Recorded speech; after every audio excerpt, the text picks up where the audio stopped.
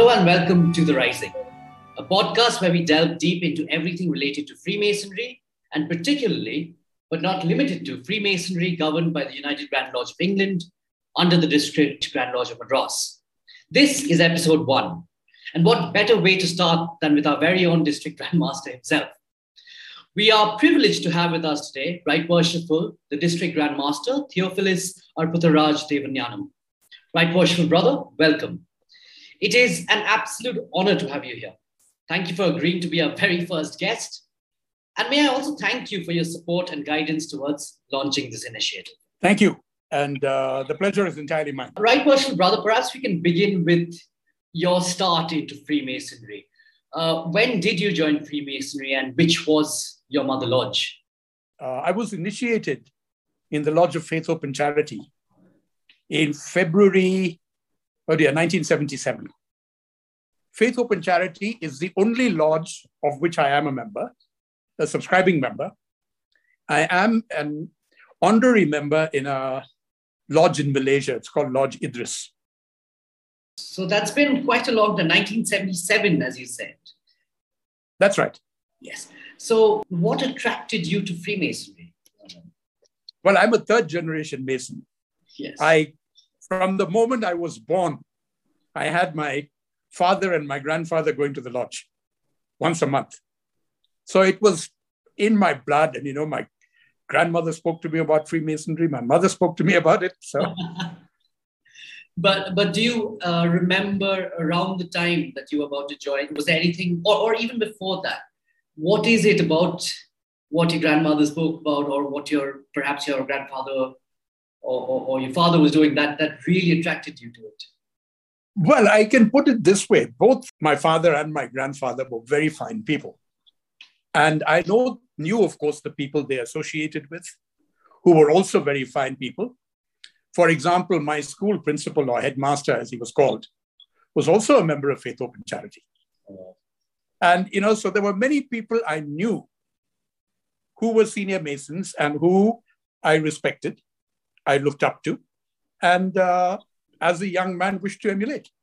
Well, it's no surprise Freemasonry does attract the best of men, I suppose. Yeah, and I knew, of course, the basic principles of Freemasonry, which again, to me, was an attractive way of life. Wonderful. So, since you did reach the subject about how it's an attractive way of life, how do you think you have, after so many years, of course, how do you think you have benefited the most out of Freemasonry? I've benefited extremely greatly.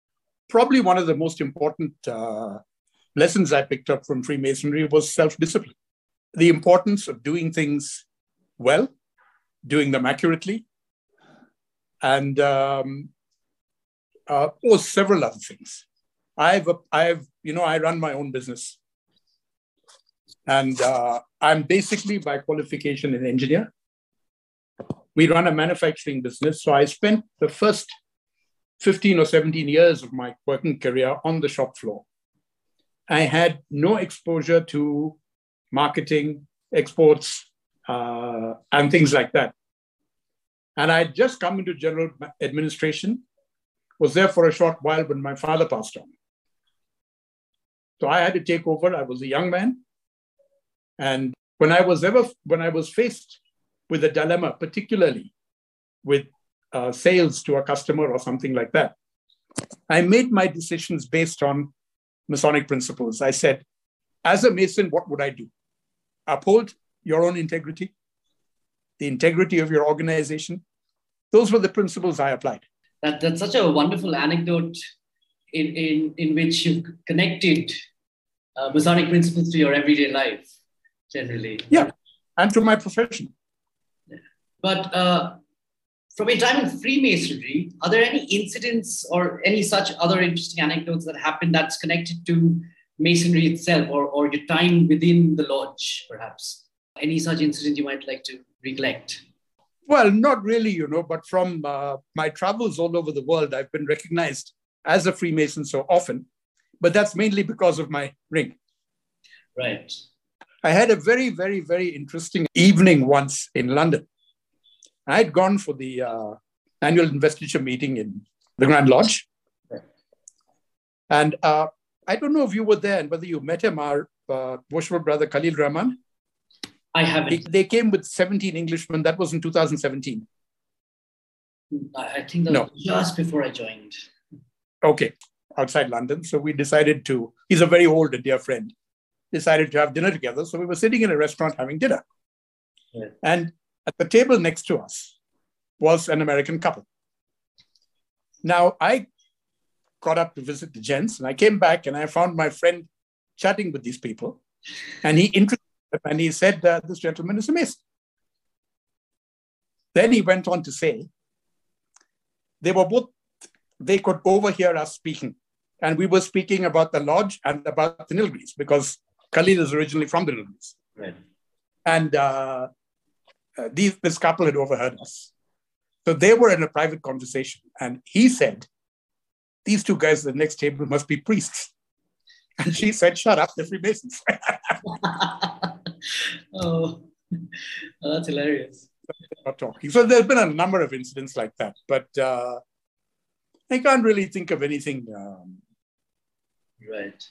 Well, since you mentioned that you're recognized quite often, perhaps for the ring, I remember recognizing you from a certain place. The last Netflix, I don't know if you know this, but in the Netflix documentary on Freemasons, I actually recognized you were right there, right at the end, just towards the end of the documentary. You're there as well. Yeah, dinner.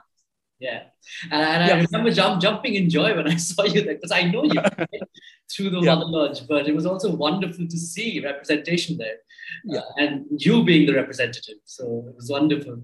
Shall we move on to something slightly more relevant to the modern times? And recently there's been a push towards getting younger Masons, or at least push for Masonry to be recognized by younger Masons. So in your opinion, what do people misunderstand most about our organization? How do you think we can change that if there is something? You see, number one, Masonry has never had enough publicity.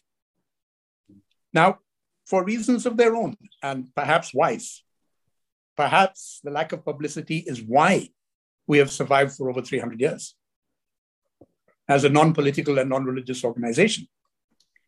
But today, to attract younger people, we need to make changes in the way we do things. And this kind of interview is one of them. Engaging with social media. To make, for people like you, for our district communications officer, to make the whole Masonic journey more enjoyable, rather than in the days before the internet and social media and what have you, you went to lodge, you socialized, and so on. That was an evening of entertainment. Now, youngsters look for more.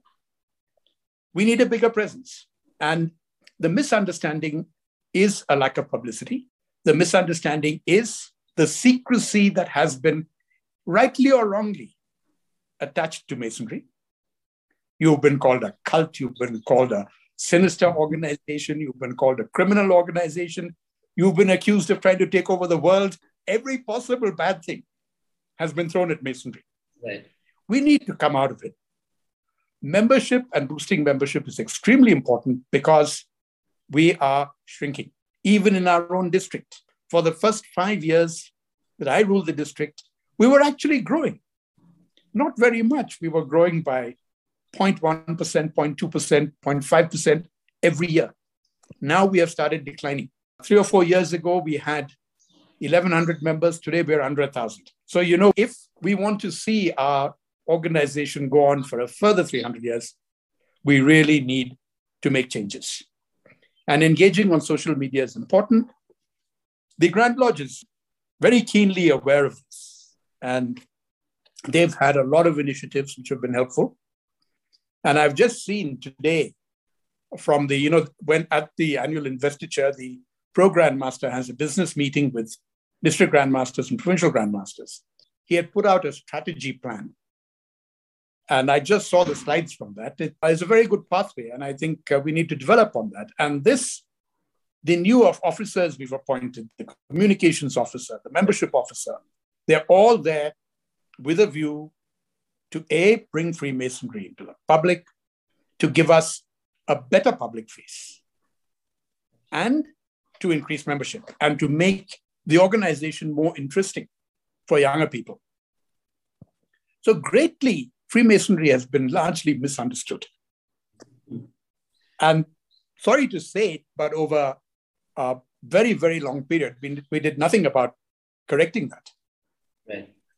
You did touch upon some of these initiatives that we're taking, and just some of them, but I know for a fact there are so many more that have begun under your aegis, really, and under the District Grand Lodge of Madras. But given where you are positioned and your perspective looking down, would you say, do you think Freemasonry will survive the test of time during this age of the internet and information? Do you think we will survive it? Well, I think so. And I think it's our responsibility to make sure that we survive. All of us, not mine, but all of us. And it is people like you, the younger Masons, who are engaging us in all of this that is going to make the difference. And it is you who have to speak up. It is the younger Masons who have to say, look, this is what we'd like to do. And I'm glad to see in our district, they are doing it a lot with the learning and development team. Right.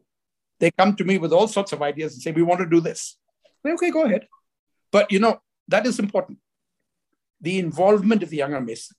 And as far as the older Masons are concerned, I don't know how well this is done at individual lodge level, but at every single lodge, the younger Mason must be given a voice. Right. And this is the main reason why our mother lodge, Faith, Hope and Charity, started inviting all Masons, even initiates, to the permanent committee meeting every month. Because the permanent committee is constituted of certain officers of the lodge only. Yes. We invite everyone. Otherwise, what does the PC become? When I joined the lodge, what was the PC? The permanent committee meeting was another hidden mystery of Masonry when you were locked out. And, we must strive to engage the younger brother. Well, we must, certainly. There's a lot more to do, but it seems like, as always, not just our mother lodge, but our district seems to be better at this, or at least the initial step of taking initiatives have always been a forte of the district. Any idea why we are so much better at it? Well, I'll tell you. Number one is, as far as the administration is concerned, we don't want to hamper enthusiasm. Right. We want to encourage the youngsters. I understand very clearly that I know little about what would engage or excite a youngster of today. I honestly do know very little about it. And the other thing is, we are the largest district in India in terms of membership. And we have a very vibrant membership. Our members are enthusiastic. Our members enjoy their Masonry. It's illustrated clearly by every District Grand Lodge meeting we have. This could work wonders for the district. But as I said, with all of this, we are still in decline. So we really need to ramp it up. Right. And so you did, one of the ways you've described right now in this conversation is young Masons getting in or getting more involved. But how about Freemasonry looking outward towards Generation Z, Generation X, Generation Z? How do we appeal to the outside world to come in? Any ideas or thoughts there? One of the important things we need to do is publicize our charities more. Now, as you know, our district is involved in a very unique charitable project, which is prison reform. And they've made huge steps. And they've been able to engage the top level of police officers, the judges, the whole lot. So I think there's a lot to be said for that, but we need to publicize it more. And we need to publicize our involvement. Not just the fact that prison reform is being done, but who is financing it? Who's behind it? The Masons. These sort of things. For example, I don't know how many people from the public even know that under the Regional Grand Lodge of Southern India, there is a Masonic hospital in Coimbatore.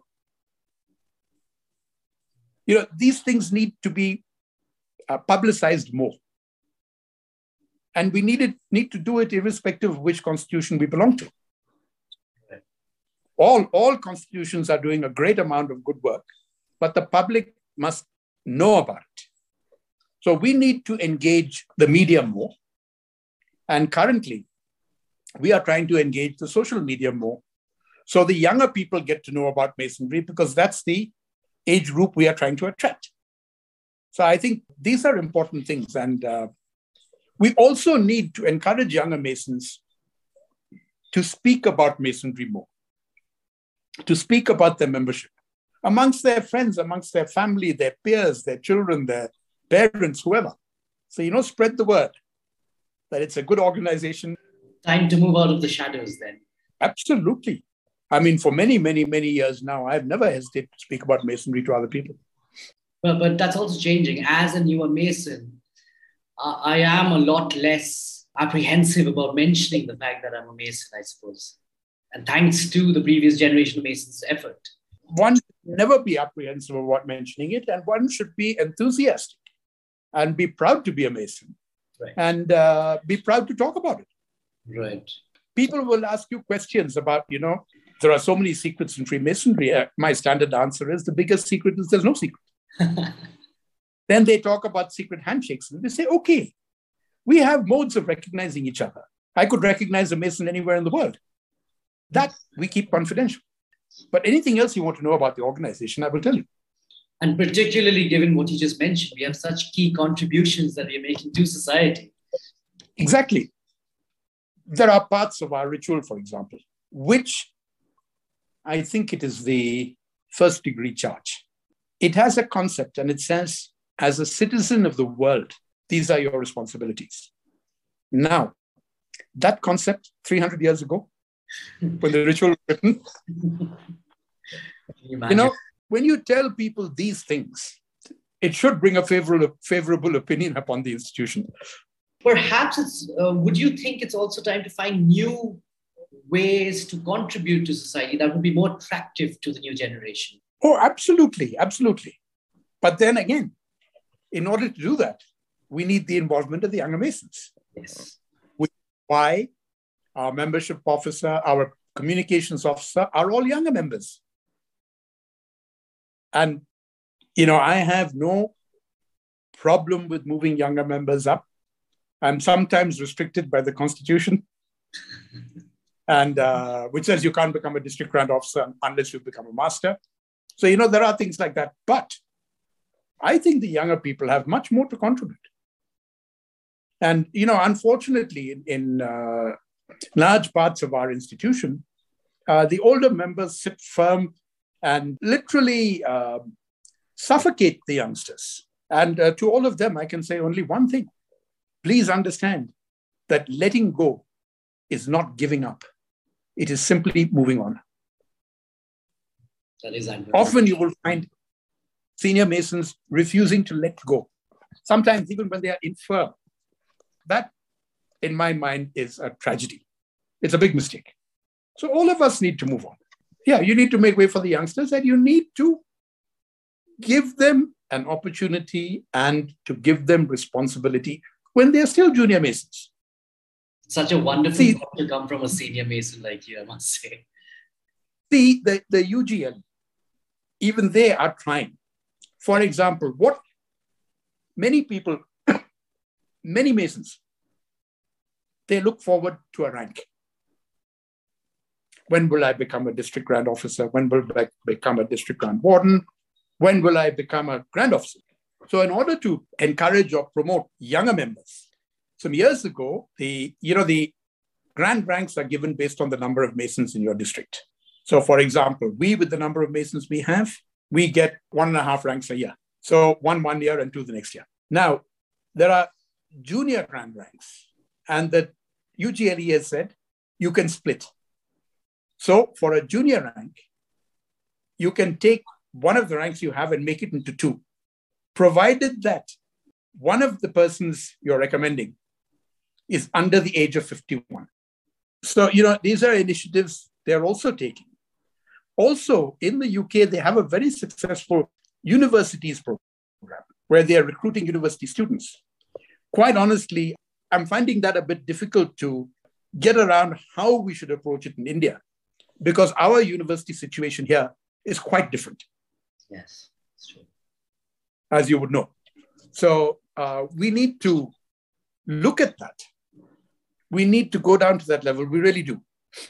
But we need to have a proper strategy that will work. There's also a problem, since you mentioned universities. Given our constitution allows certain kinds of minority institutions, which might then be diametrically opposed to the idea of masonry, the older ideas of masonry, that might be difficult to recruit. Well, you know, we are a non-religious organization, and I think that is something we should put right in front of us. That members from all faiths, we are members from all faiths, and we must also put in front of us the fact that we are forbidden at our meetings from discussing religion or politics. Exactly. So, you know, these are the important parts of Freemasonry which need to be put out there. It's more of that coming out of the shadows aspect again in every. Yeah. You need to put it out there. You need to put it out there loud and clear. So, right, Bush, brother, I know your time. You've given us so much time. But there's just one more question I need to ask. After so many years in Freemasonry, just if you could just recollect one takeaway that you could share with the same set of young Masons that we're looking to reach out from such a program, what would that be? What would that one takeaway be for you? That's a tough one. Anyway, it is a loaded question. There is so much from Masonry that has benefited me personally, professionally, that, you know, one incident is difficult to put a finger on. What I can say to younger Masons is a dedicated Mason will do whatever work is given to him in his lodge, involve himself at all the non-ritual practices of a lodge, the charities, the social events, and whatever they have, without striving or fighting for a reward. Many years ago, our lodge once had a bit of a quibble with the District Grand Lodge. Right. And we wanted something, and the District Grand Lodge was not giving it to us. And I was called aside by a very senior officer of the district, I'm not going to mention names, who said, "You give this up. When the Cornwallis Masonic Home is opened in Bangalore, I will make sure that you are the president of the charity." Now, the reason for this was that the first president of the District Grand Charity Fund Trust was my father. In fact, he mooted it. We had many charities and there was money lying all over, brought it all into one, and he was the first president. By the time I had this discussion, he had passed on. My answer to that was no. This is something the lodge has a right to and deserves. And I'm not looking for future promotions or whatever. It doesn't make a difference to me. As fate would have it, when that Masonic home was opened, I was the president of the charity. There's your and right. My name is on that stone out there. Anyway, another thing, when I was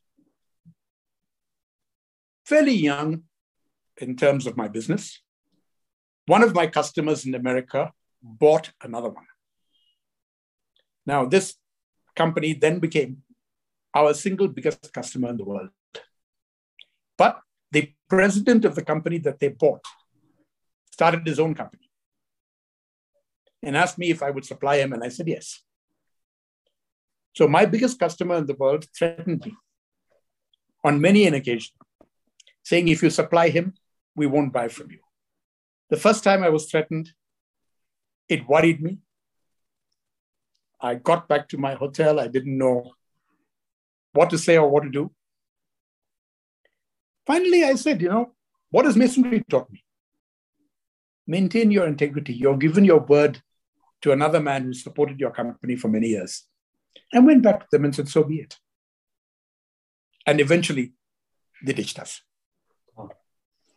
And now, some 25, 30 years later, that company is buying from us again. Not the volumes they used to buy, but at least they've started buying. I apply the Masonic principles to my life in many decisions that I make. And I think the most important is the integrity in everything you do. That's a good lesson to hear. Wonderful. So, these are the sort of things I have got out of Masonry.